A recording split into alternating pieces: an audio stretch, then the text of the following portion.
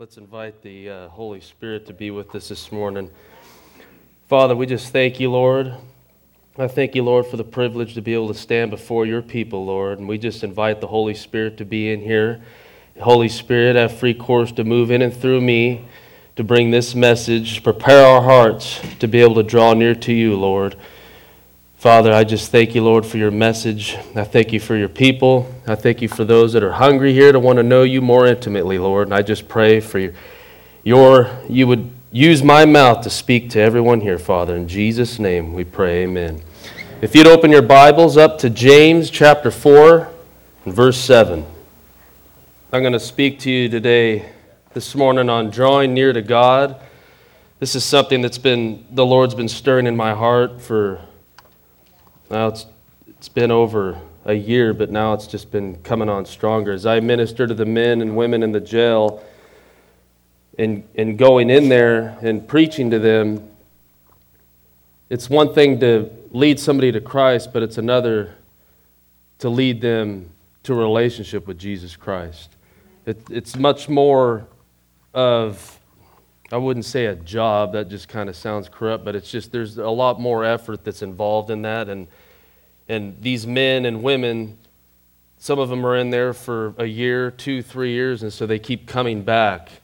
But you're obviously not going to preach a salvation message to them because they've already been saved. So you are trying to lead them to the heart of the Father. And, if I don't know how, and if I'm not residing with the heart of the Father or in intimacy, how could I teach them? And so the Lord's been teaching me this and showing me this, and it's just been wrecking me, to be quite honest. So here, let's go ahead and read this scripture.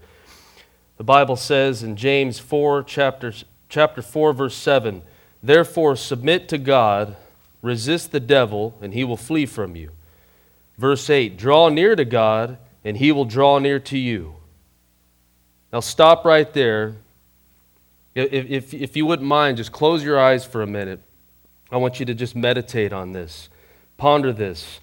The creator of the universe, the earth, and all its inhabitants, the only one who holds the 7 seas in the palm of his hand.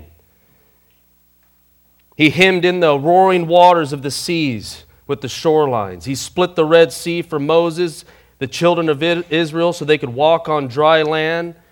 He's a cloud by day and a fire by night. He's El Shaddai, the all-powerful one. He is the Lord of glory. He's the King of kings and the Lord of lords. He's the light to this world, the only one true God. And He alone requests your presence. Not only your presence, but He desires to be intimately close. For we are told in His Word, He is a God who is passionate about His relationship with you and I. Exodus 34:14. Just think about that for a minute. I mean, sometimes if you just sit there and just know, when I've been preparing this message and reading these scriptures, I've found that God yearns for us more than we yearn for Him. But the thing that stops all of that is not holding Him in reverence, not walking in the fear of the Lord, in sin. So God He is passionate about His relationship with you and I. This is God's unwavering desire. He's the one who has issued the invitation to you and I, for He longs to be known by His children. Adam knew the Lord openly, but because of sin or disobedience was separated from His glorious presence, and His fate extended to all mankind. Men and women could no longer see or know God as Adam once had. This was a man that walked with God and named all the animals, and then he was driven out. However, the Father yearned with great passion and compassion to redeem our fellowship from his terrible separation. In answer, He sent Jesus, who'd been with the Father from the beginning. God manifested in the flesh to pay the price that would liberate us from darkness in order to reconcile us to God. If we receive Him as Savior and Lord, we've emphasized the liberation from sin and death, but neglect often to declare the intimate fellowship awaiting all who've been made free. I'm finding out more and more as I minister the gospel to people and neglect to tell them after being converted that an intimate fellowship awaits them with the Lord is costly and even disastrous, as so many miss the beauty of knowing God intimately. I have always been amazed at the two totally different attitudes and behavior patterns of Moses and the children of Israel. The book of Exodus opens with Abraham's descendants suffering under harsh captivity. They had been in Egypt for almost 400 years. In the beginning, they enjoyed favor, but it was not long before they were enslaved and cruelly mistreated. In their agony, they began to cry out to God for deliverance.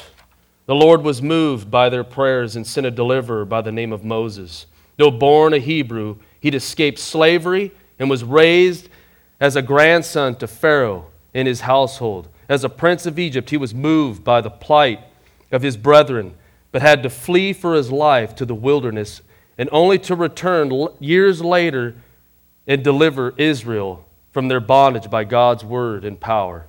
Israel's deliverance from Egyptian bondage parallels our deliverance from the slavery of sin. Egypt represents the world system, just as Israel's a type of the church. When you and I were born again, we were set free from the world system of tyranny and oppression.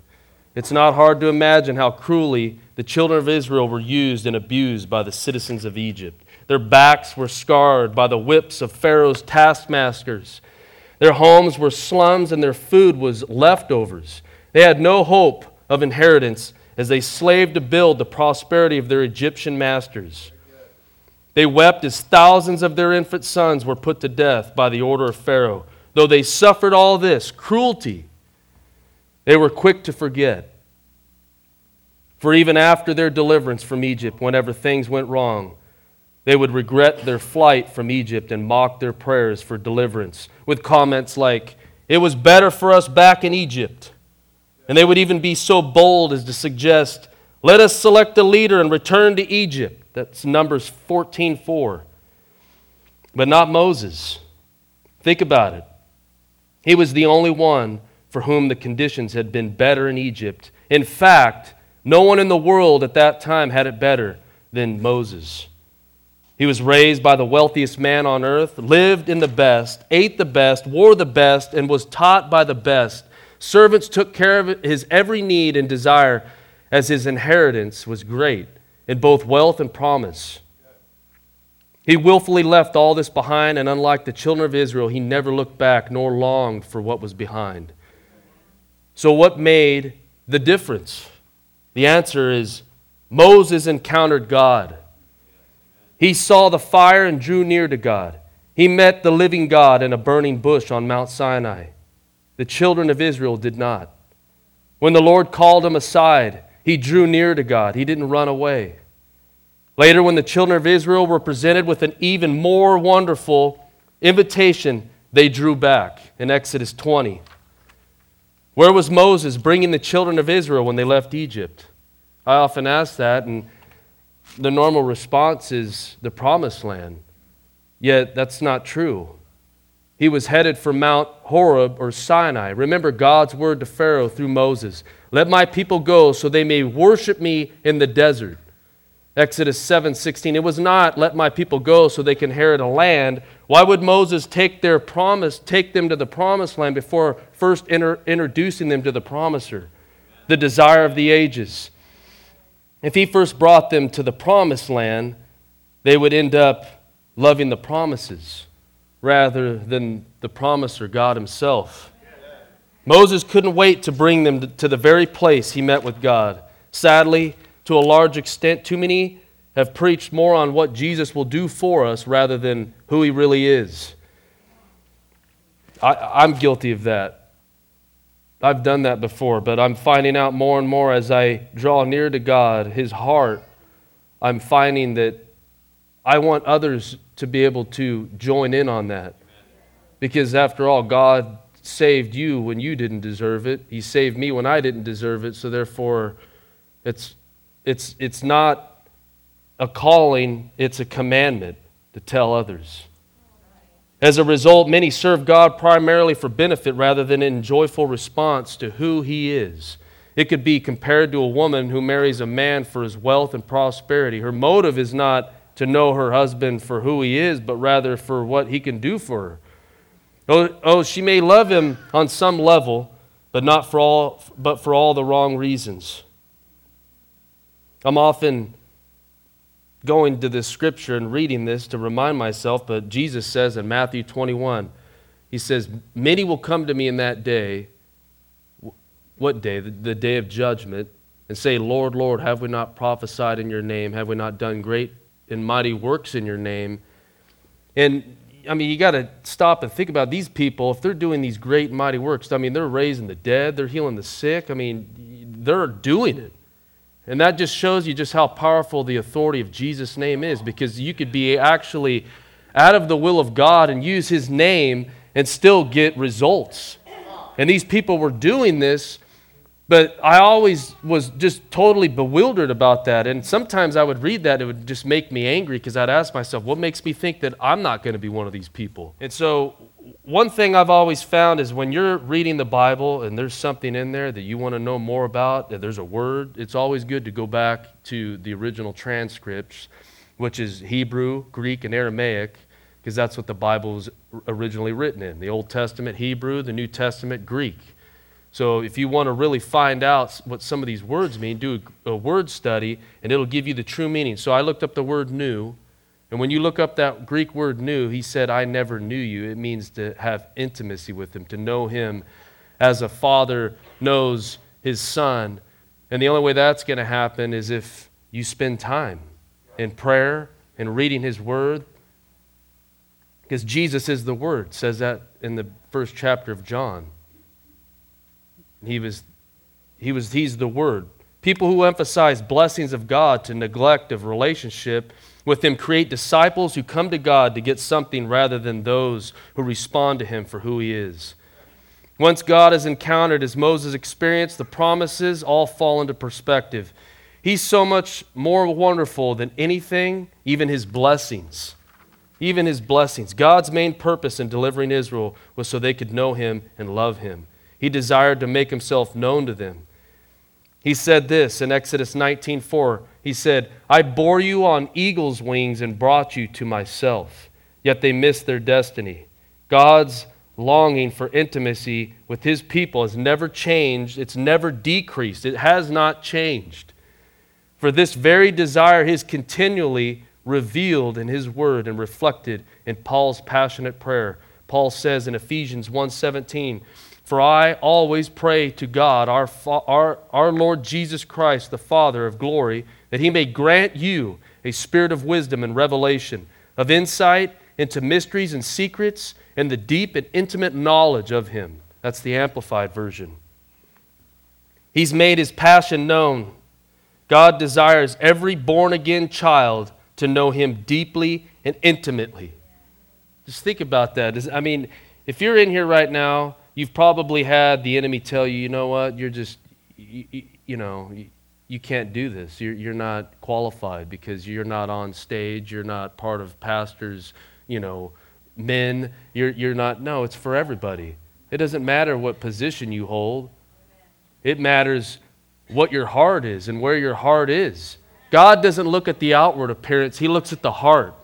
I've seen men in the jail, and you can tell right then and there, yeah, they've made bad mistakes. They've totally messed their whole life up, but you can tell the heart and where they are and how they yearn to want to know Him. Because God doesn't necessarily listen to what we say. He watches what we do, because what we do is the true testament of who we really are. Some of those guys say they're Christians, they love God, but yet as soon as they get out, they walk straight down to the liar's bench and have a drink with their buddies. But yet they claim that they're saved. God, it's amazing that God desires us the way He does. I mean, I often just sit there and think, the faults and stuff that I do have, but yet aside from that, God wants He desires to have intimacy as long as I come to Him in a humble and contrite spirit. And I'm finding that the key to it is not holding anything back from the Lord. If you think you can hide from God or keep a secret from Him, it's going to hold you back from having intimacy with Him. He knows everything. He already knows. He knows every thought that you have.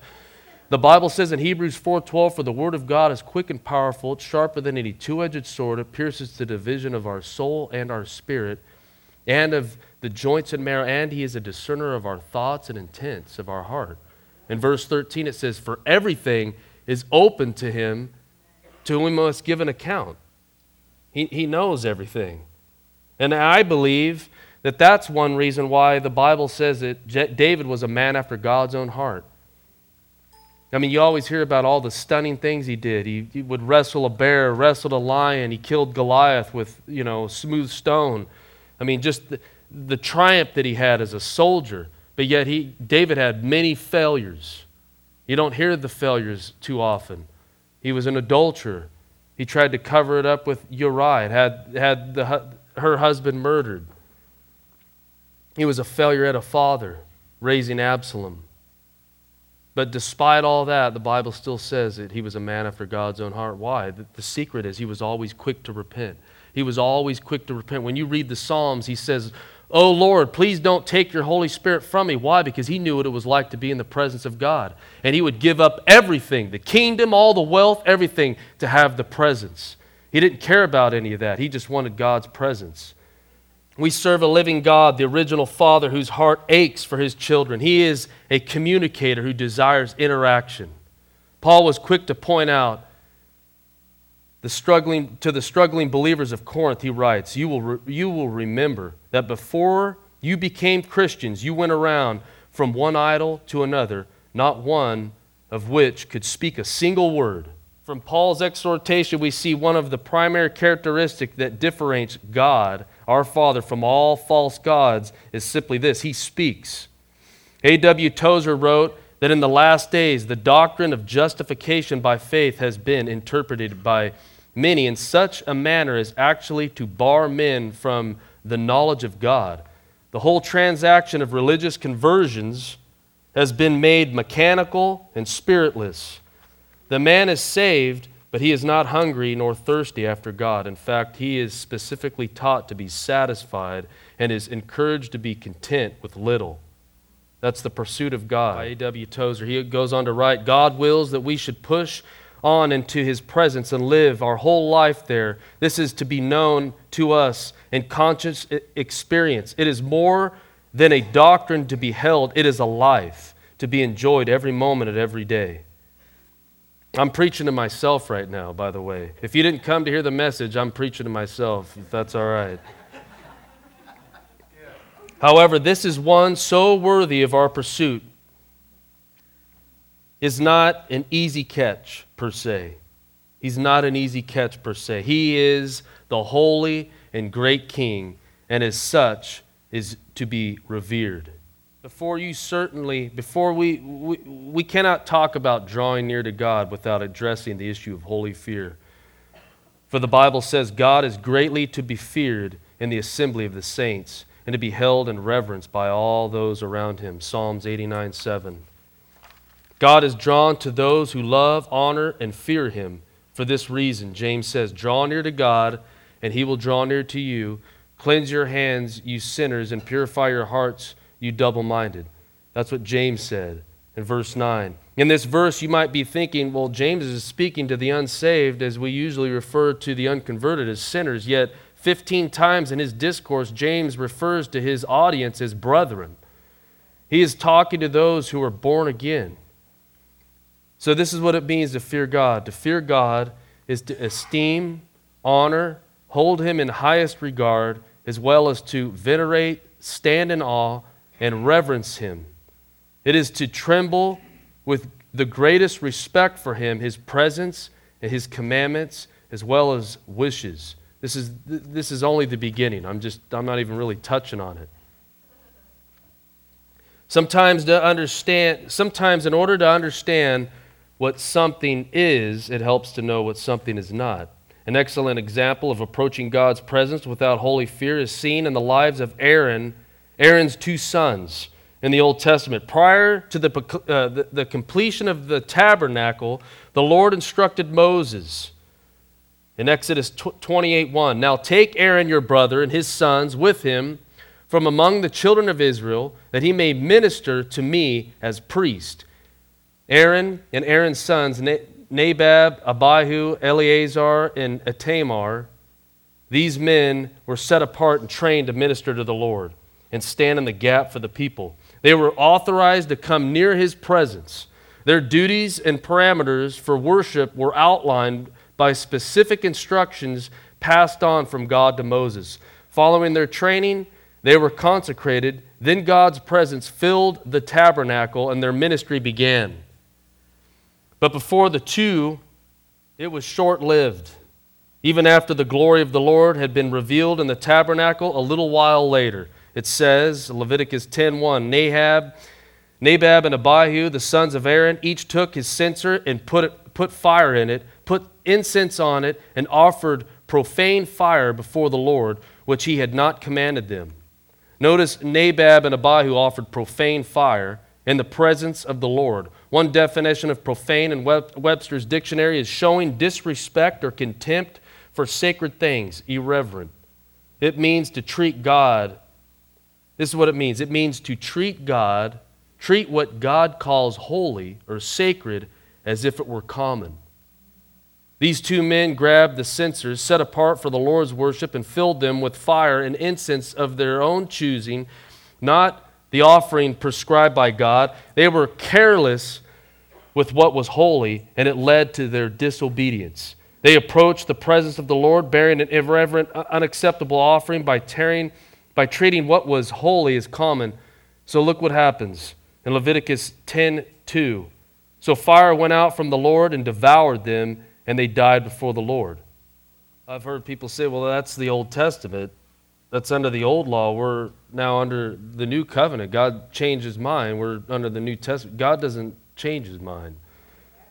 In Malachi 3, verse 6 says, for I am the Lord thy God, and I do not change.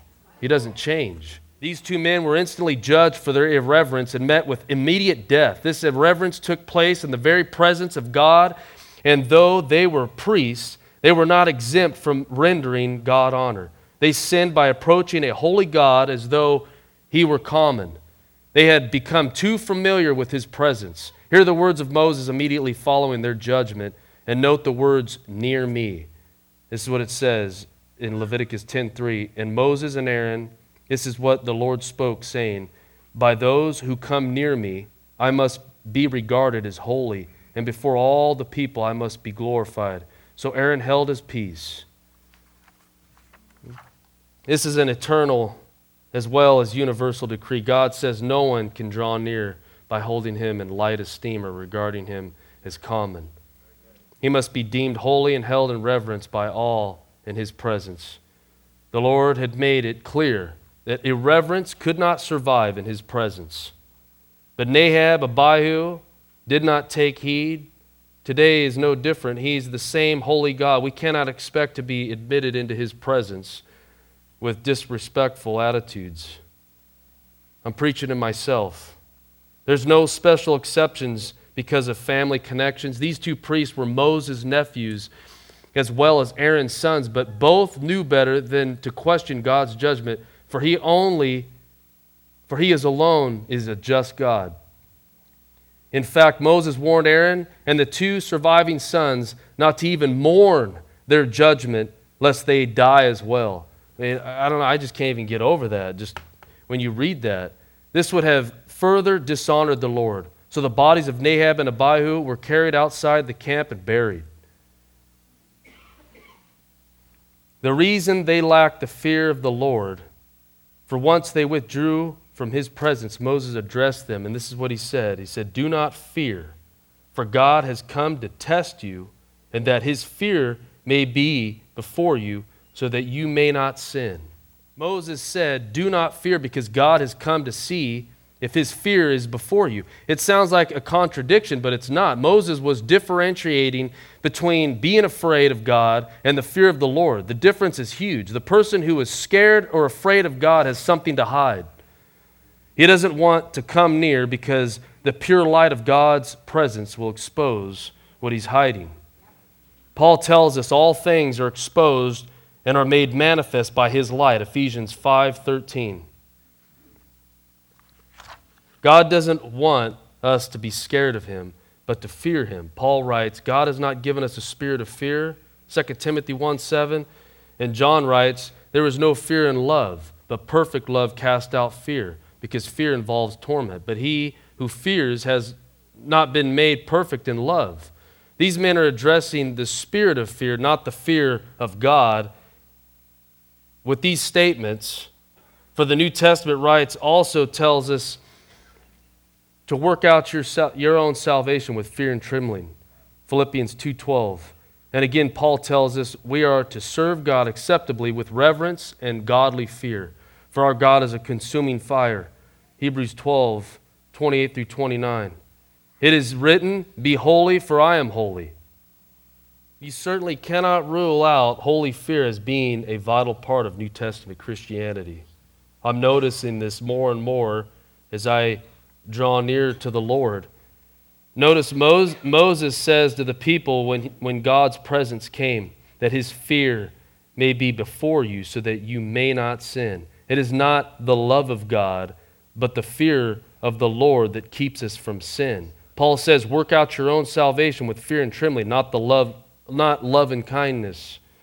You see, unlike the man who is scared of God, the man who fears God has nothing to hide. He knows his life is an open book. He knows his life is an open book. In Psalms 139, David says this, 139 verse 23, search me, O God, and know my heart. Try me and know my anxieties, and see if there is any wicked way in me, and lead me in the way everlasting. This is why he was a man after God's own heart. He was basically just saying, here I am, Lord. I don't have nothing to hide. You know me. The hairs on my head are numbered. You know everything about me. There's nothing I'm hiding. You can't hide from God. We just can't hide from him. His son, Solomon, says this in Ecclesiastes chapter 12, verse 13, the wisest man who ever lived. There was never anyone after him, the Bible says, that would have wisdom like he had. And yet, right when he gets to the end of the book, the very last chapter in Ecclesiastes, this is what he says, let us hear the conclusion of the whole matter. Fear God, keep his commandments, for this is man's all. For God will bring every work into judgment, including every secret thing, whether good or evil.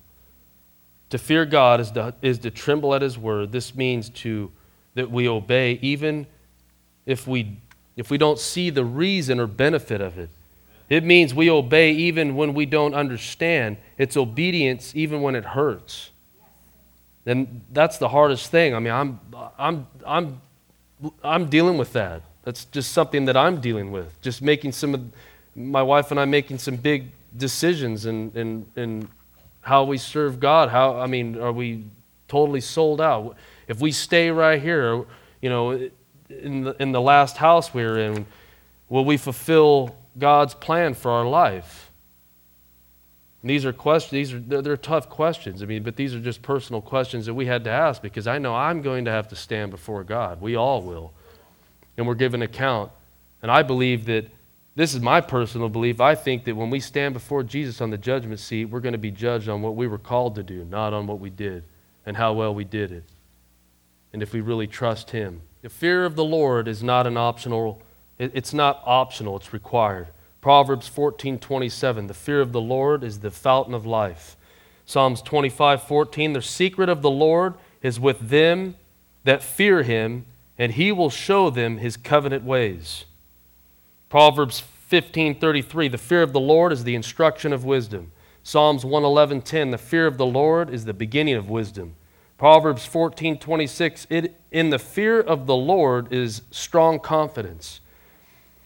This is the one I esteem, he who is humble and contrite in spirit and trembles at my word. Isaiah 66:2, the humble, he teaches his way.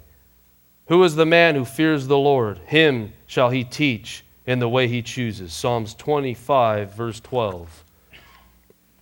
If you'd open up your Bible to go to Numbers chapter 22, verse 8. Let's look at the life of Balaam. He was a great prophet of God. not a false God, but the very Lord we serve. His prophetic ministry was so powerful. It's Numbers chapter 28, verse 8. His prophetic ministry was so powerful it reached the ears of kings. One king in particular was Balak, king of Moab, Midian. The people of Moab and Midian were terrified because Israel had just leveled the most powerful nation in the world, Egypt. And now they camped on the plains of Moab. The people reasoned that if Egypt could be destroyed so readily, they would have no trouble doing the same to them. The fear was rampant and reached even to the place. The king had a plan. He understood that whomever this great prophet Balaam blessed would be blessed, and whoever he cursed would be cursed. So he sent noblemen with a huge offering to Balaam and beseeched him to return with them so he could stand beside the king and curse Israel from the high places of Moab. Balaam was intrigued. This is what he said, verse 22, verse 8, "Lodge here, and I will bring back word to you as the Lord speaks to me." His response sounds similar to that of most believers today. Let me pray about this matter and hear what the Lord says, even though it's in the Bible. I mean, I've done that before when you don't know what's in there, but yet you're praying about it. The Lord comes to Balaam and demands, "Who are these men with you?" In other words, why do you even need to pray about this? These men don't have a covenant with me, but they are asking you to curse my people. Why do you even need to ask? There is a message to all of us in this. There are some things we don't have to pray about. We should already know God's desire before we even ask. Yet it pleases me when my children come to me and approach me and ask for something they already know, I'm going to say no, but they ask me anyway. Why? Why do they even speak? Why do they ask? I mutter to myself. After giving, they just did that last night and constantly while I was putting this together, of course.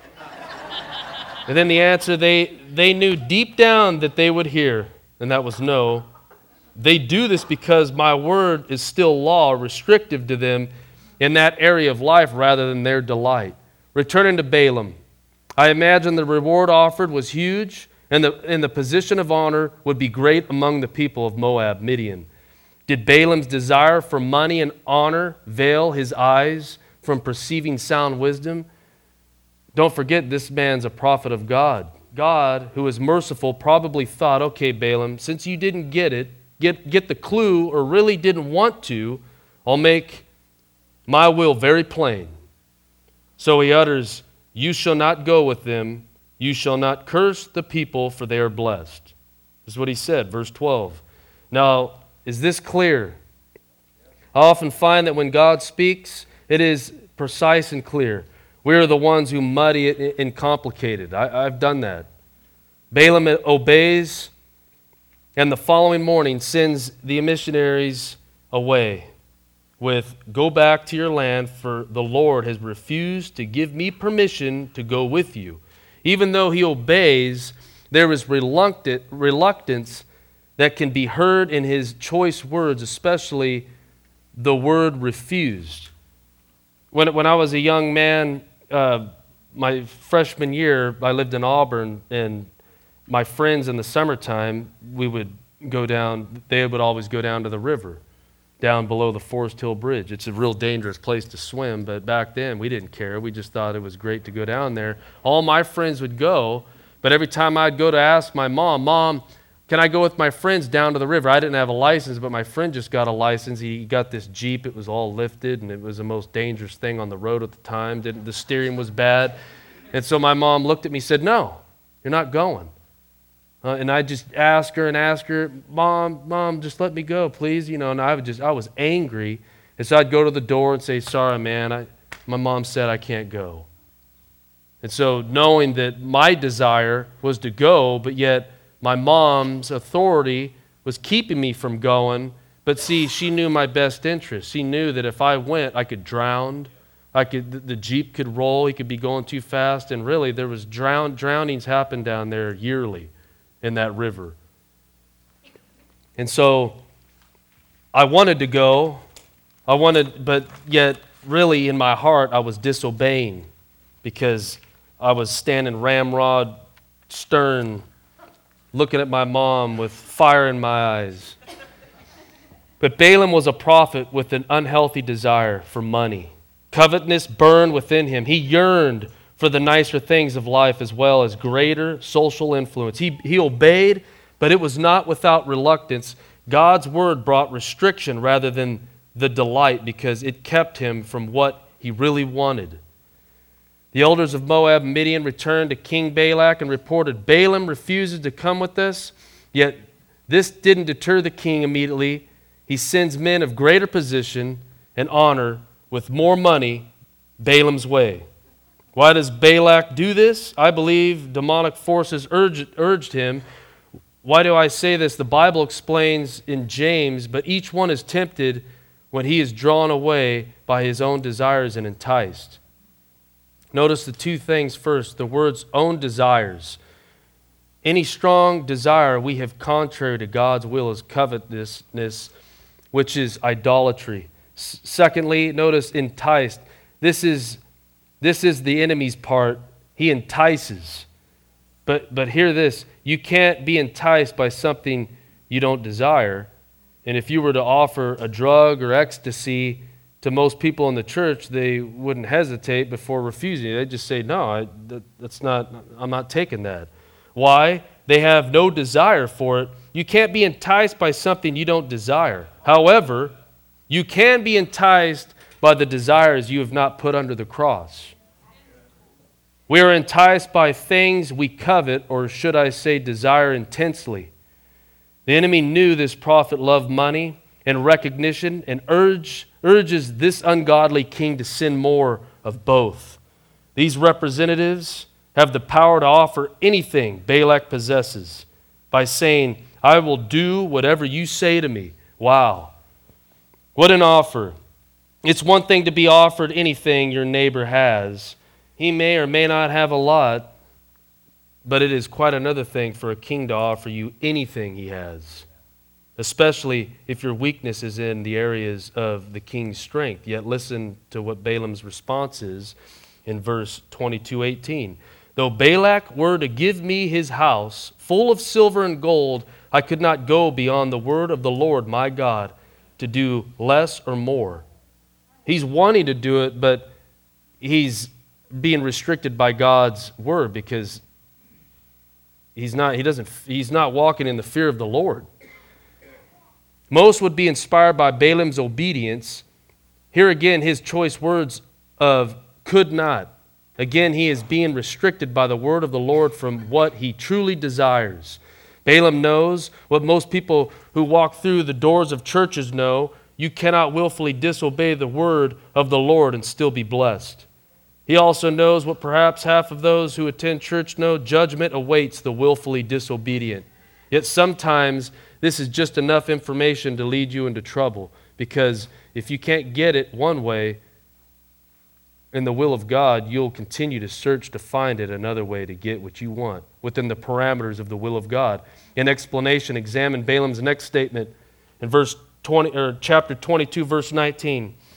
Now therefore, please, you also stay here tonight, that I may know what more the Lord will say to me. I mean, God already told him, don't go, but yet he's going to go try to convince God, hey, man, I think you need to really, look at this again. Do you hear this? What more the Lord will say? Does he think more money is going to change God's mind? Does he think the first time the Lord said, do not go with him, is because God wanted him to hold out for a better offer? I mean, this guy's just totally out of his gourd. Why does he need to pray about this again? I mean, I've read this story over and over again, but I never saw it really this way. Do you see, he is still trying to find a way to get what he wants. His passionate desire is overriding any sense of reason. You see, I'm telling you this story because I'm building a platform here, and I'm going to just show you, because a lot of this kind of relates to my life, and I'm just sharing it with you because this is a real dangerous position to be in. You could totally miss what God's plan is for your life if you have the spirit of Balaam. Because after all, when you read the book of Revelation, Jesus addressed the church of Pergamos and said, you hold the doctrine of Balaam. And he's basically saying, those that have ears, hear what the Spirit is saying to the churches. He's addressing this Jesus, and he's saying that this guy is a fraud. I mean, he began with the Lord. But see, the Bible doesn't say those that begin with the Lord are saved. It says those that endure to the end shall be saved. That's a big difference. That's one thing that just opened my eyes. It's opened my eyes. So why does he need to pray about this again? Do you see? He is still trying to find a way to get what he wants. His passionate desire is overriding any sense of reason. It is no different than the teenage daughter who pesters her father until she gets to go out with the popular boy. Balaam is stubborn and unwilling to fulfill God's desire with joy because it rages against his covetous heart, or should I say, heart of idolatry. Scripture affirms this with stubbornness is idolatry. 1 Samuel 15:23.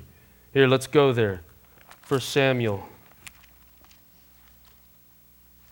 15:23. For rebellion is as the sin of witchcraft, and stubbornness is as iniquity and idolatry, because you have rejected the word of the Lord. He has also rejected you from being king. This is what Samuel said to King Saul when he wouldn't wait to hear the word of the Lord. He decided to do it his own way. Hear God's response to Balaam. And God came to Balaam at night and said to him, If the men come to call you, rise and go with them, but only the word which I speak to you that you shall do. Numbers 22:20. The men were going to call him the next morning because they stayed with Balaam and hoped he'd return with them. So in essence, God is saying, when the men come to call you, go with them, but only the word which I speak to you that you shall do. Wow. Maybe we're wrong in the assessment. Notice it doesn't say, now the devil came to Balaam at night. It said, and he said, rise and go with them. Nor does it say, now a deceiving spirit came to Balaam that night and said, I was joking earlier, but in light of this, I could look at it. God had him hold out for more money, but because now he's the one saying go. I mean, it's like God said don't go, but now he's saying go. Are you guys seeing this? I mean, God said don't go, and that was his word. It was like, I mean, when God says something, normally you just, okay, I'm not doing it. I'm going to stay. But he's still asking and asking and asking, and finally, God just like, he caves in. All right, hey, you want it? You want this? Okay. And so he gives it to him. Balaam now has the word of the Lord to go. He rises early the next morning to do what he was instructed by the Lord the night before to do, and watch what happens. So Balaam rose in the morning, saddled his donkey, and went with the princes of Moab. Then God's anger was aroused because he went. Okay, wait a minute. Is God schizophrenic? No, he's not. Now the Lord is angry because Balaam is simply doing what God told him to do the night before. We know God is not schizophrenic. So how do we explain this? The answer is found in God's word in Ezekiel. Recall the Lord says, when his own come to him with covetous in their hearts, this is what he says, I, the Lord, will be brought to give him an answer in the matter according to his covetous desires. So really, I could almost say that what you want may not spiritually be what you need. It could actually, in essence, destroy you in the long term. I mean, this is hard. I know it is. Because when I started seeing this, it just really, this is what many in the church do not know or understand. If we really want something, if we continue to covet when God has already revealed his desire, quite possibly, he'll give it to us. Even when it's against his will, because he loves us so much. even if he knows we will later be judged. At this point, you may be shocked, but consider Israel. They wanted a king. Samuel approached the Lord with their request, and God let them know his desire was for them not to have a king. He knew what was best for Israel. He told Samuel the king would take their best sons, daughters, lands, vineyards, and groves, as well as tax them. Does this sound familiar? It's kind of where we're at right now, huh? Samuel brought this word of the Lord to the people. Read their response. Nevertheless, the people refused to obey the voice of Samuel. Notice the Bible does not say they refused the voice of the Lord. Again, just like with Moses, they disqualified the messenger by maintaining their own image of the Lord so they could have what they wanted. God confronted Samuel in private. They have not rejected you, Samuel, but they have rejected me. That's Samuel 8. In response, God gave them their king. He even picked them out, with the first being Saul. Just as predicted, the kings took their best lands, sons, daughters. It was fulfilled. Everything took place, just as it was prophesied. Consider Israel in the wilderness, just after they got out of Egypt. Look at this. They ate the finest food man had to offer. God was feeding them manna from heaven. Elijah ate just 2 cakes of it and ran for 40 days and nights. That's like, I don't know, it's not even equivalent to a power bar. Yet Israel, tired of it. They were whining.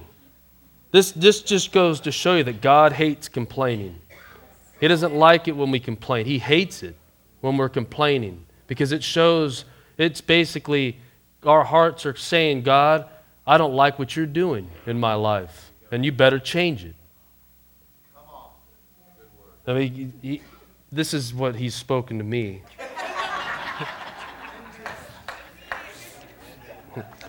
Yet Israel, tired of it, whined for meat. They requested meat from the Lord, and we read that God gave them their requests. Psalms 106:15. Again, they were given their covetous desires. In fact, he miraculously provided it to them. Think about what he did. He brought the winds. He brought quail in. They were out in the desert. There wasn't any birds out there. But God went to these great lengths to answer their call. He caused an east wind to blow in the heavens. And by his power, he brought in the south wind. He also rained meat on them like the dust, feathered fowl like the sand of the seas, and he let them fall in the midst of their camp, all around their dwellings. Psalm 78. They made a request. God gave it to them by the way of miraculous. By his power, he brought into the desert quail enough to feed 3 million people. Think about that. What an amazing miracle, because quail don't live in the desert. Not only this, but they did not have guns or dogs. What a great miracle, yet watch what happens. So they ate and were filled, for he gave them their own desire. For they were not deprived of their craving, but while the food was still in their mouths, the wrath of God came against them and slew the toughest of them and struck down the choicest men of Israel. Psalm 78. 29 through 31. He miraculously grants their desire, but before they were finished, his judgment came upon them. He answered them according to the passionate desires of their heart. God will give you the desires of your heart, but the question is, have you asked him if it's his will and plan for you to have it? What you may want may not be what you need. I'm finding this out. What you desire that is not God's plan for your life could totally sidetrack you from the plan he's predestined in you from being fulfilled. Oh, but you might be saying, oh, hey, man, I'm just having fun right now. I got, about 10 more years, and I'm going to get my life together. I got plans once I get married, and I meet that great guy. We're going to live happily ever after, and we're going to have a house, and then we'll go to church then, like my parents do. This was a thought that I actually had when I was a young kid. But unlike the prodigal son, that was my life, really. I was given the option to go to Christ for the nations, Or take a job in San Francisco making $75 an hour at 21. I didn't hesitate. I took the money because my heart wasn't seasoned. And God was saying, this is the way, walk in it. And instead, I missed the mark. Just like the prodigal son, a man had two sons. The younger son wanted his inheritance early, instead of when his father had passed it on. So the father gave him what his son wanted, knowing that his son wasn't spiritually ready for it. I wasn't ready for that money. What did the son do? He wasted it on all wild living and ended up in the pig's pen, where he became so hungry that even the pods he was feeding looked good to him. And while I was in San Francisco making that money, I was living on Treasure Island in a trailer. The guy let me stay out there in a trailer because I was commuting back and forth, and it became so rough on me. I was commuting from Georgetown all the way to San Francisco, work every day. And I ended up falling asleep at the wheel, and it just scared me to death. I just figured, okay, it's not worth it, but this money, I need this. And I had these plans. I'm going to save all this money. I'm going to buy a house. I'm going to invest in real estate, the stock market. I'm going to be a millionaire. And then I'll go to Bible college. But I could honestly stand here and tell you, I worked down there for 7 years. The only thing I got was experience in doing what I'm doing now, but I lost everything. I was making over $100,000 a year, 21 years old, and at the end, I had filed bankruptcy, lost it all. I came out of there bound in pornography, bound in sin, and like the prodigal son, I came back to the Father. And my parents lived in Roseville at the time, and I came down that altar, Abundant Life, crying to the Lord, knowing that I'd made an unwise decision. But yet, God gave me the desires of my heart. He let me do what I wanted, even though He knew that it was going to hurt. I mean, if you could just think about it, some of the decisions we make and some of the things we do, just think about how the Father is just yearning. I just wish He'd wake up. I wish He'd wake up and come back. He has no idea what the fellowship, what we could be doing together. I was religious and lost. I thought that just calling myself a Christian by name only, I was a Christian. But the definition of a religious spirit is simply this. A religious spirit is a person who uses God's written word to execute their own will or agenda. They twist the word to carry out God's word to the desires of their heart, not the heart of God the Father. You see, religion always portrays a false way to paradise. Always. Whereas a relationship with Jesus Christ takes you straight to the cross for God's plan of redemption for your life and for mine. Jesus sends a swift warning, as we talked about early, to the church of Pergamos. He says in chapter 2, verse 14, "But I have a few things against you, because you have there those who hold the doctrine of Balaam. Repent or else, or I will come to you quickly and will fight them with the sword of my mouth. He who has an ear, let him hear what the Spirit says to the churches. To him who overcomes, I will give some of the hidden manna to eat."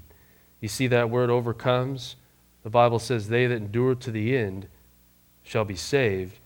You can overcome. It's not too late. Amen. It's always too soon to quit, but it's never too late to come to the Lord. It's always too soon to quit. Those guys and those women in the jail, they're ready to give up. I had a guy write me a letter the other day, and we've been having fellowship all day, and he's just strong. He's got a gift, but he wrote me a letter. He got transferred to another jail up in Tahoe, and he wrote me a letter and saying, "You need to come see me. I'm ready to commit suicide. I think I'm going to hang myself." I was preaching a message one night about 4 months ago, and I was on the second floor. I preached one message, dismissed that service. Another message or another class was coming, and as I waited and waited and waited, and no one came. Finally, I went up to the door and I pushed the button. I said, "Officer, is there a problem?" He said, "You're going to have to leave." I said, "Oh, okay, what's going on?" He said, "We've had an accident here. You need to leave." I said, "Okay." So I grabbed my bags and I went out. Well, what happened was he dismissed the next class, or the next pod was coming. I didn't see it happen, but before the guys got around the corner, one guy had a massive heart attack and he fell dead right in the hallway. And so as I'm getting my stuff out, Here they are. They've got him in the ambulance, and the doors are wide open. I'm standing right there, and here's this guy that I've ministered before. They got the defibrillators, and they're shocking him, and nothing's happening. I'm just standing. I'm praying. I don't even know what to do. I wanted to jump in there and put my hands on him but they wouldn't let me get in there, and I just stood there. And I'll tell you what, that was the hardest thing right there, because I didn't know if he knew the Lord. And that vivid image of him with that defibrillator, his body, and that was it. He slipped into eternity. He was dead. His last, and some of the guys were saying, oh, he's got these plans to get out and get his life straightened out, and he's going to get his life together, and things are going to be great. But he had no idea he'd die wearing an orange jumpsuit. We're one breath away from eternity. I must remind you, and you know it well, that even though the Lord rescued the whole nation of Israel from Egypt, he later destroyed every one of those who did not remain faithful. The New Living Translation says in Jude then describes New Testament believers who profess the grace of God, yet slip back to live a life of covetousness, lust, and disobedience. In Jude 11:12, woe to them, for they have gone in the way of Cain and have run greedily in the error of Balaam for profit and perished in the rebellion of Korah. These are spots in your love feasts, while they feast with you without fearing, serving only themselves. Love feast means church services. You see, Jesus said he's coming back for an unspotted bride. Who has kept himself unspotted from the world's lust? But Jude says, these are professing believers. Feast with you without fearing, serving only themselves. They desire the blessings and even closeness to the Lord, yet lack the fear of God. They are deceived, and their deception will only continue to grow if they do not return to the heart of God with holy fear and love. Jesus is calling everyone. I believe this nation, Jesus is calling, return to your first love. We must lose our lives for his sake and the gospel. We must live for his desires. We must love what he loves and hate what he hates. What is important to him must become important to us, and what is not so important to him must not be so important to us. We must have his heart. That's my prayer. That's what I've been asking him. I mean, I find myself not even asking for material things. I mean, I'm not saying God will not give you things. We all have needs, but I just know what I need spiritually in order to please him. I want to be pleasing to his eye. I mean, don't you want to be pleasing to the Father and know that you're doing what he's called you to do, and he's equipping you, because his anointing and his power and authority is awaiting you so that you can walk in that.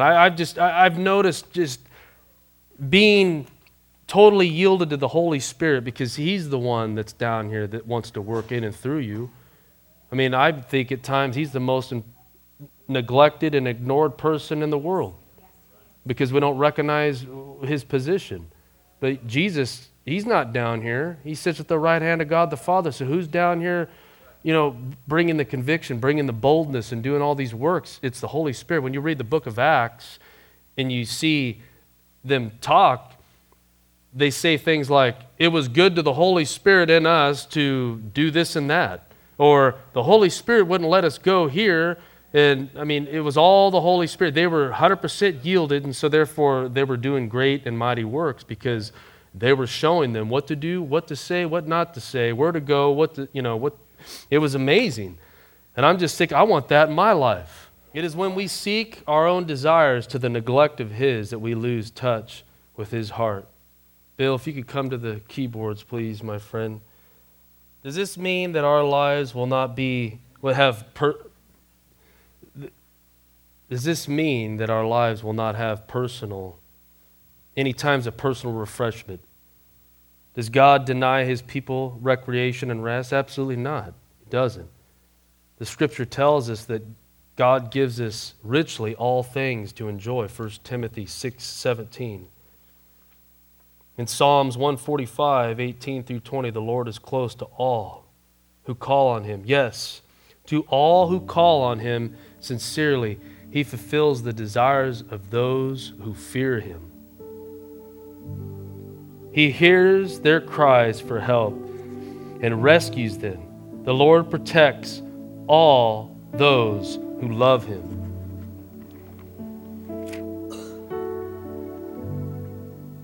If you could bow your heads in the presence of the Lord.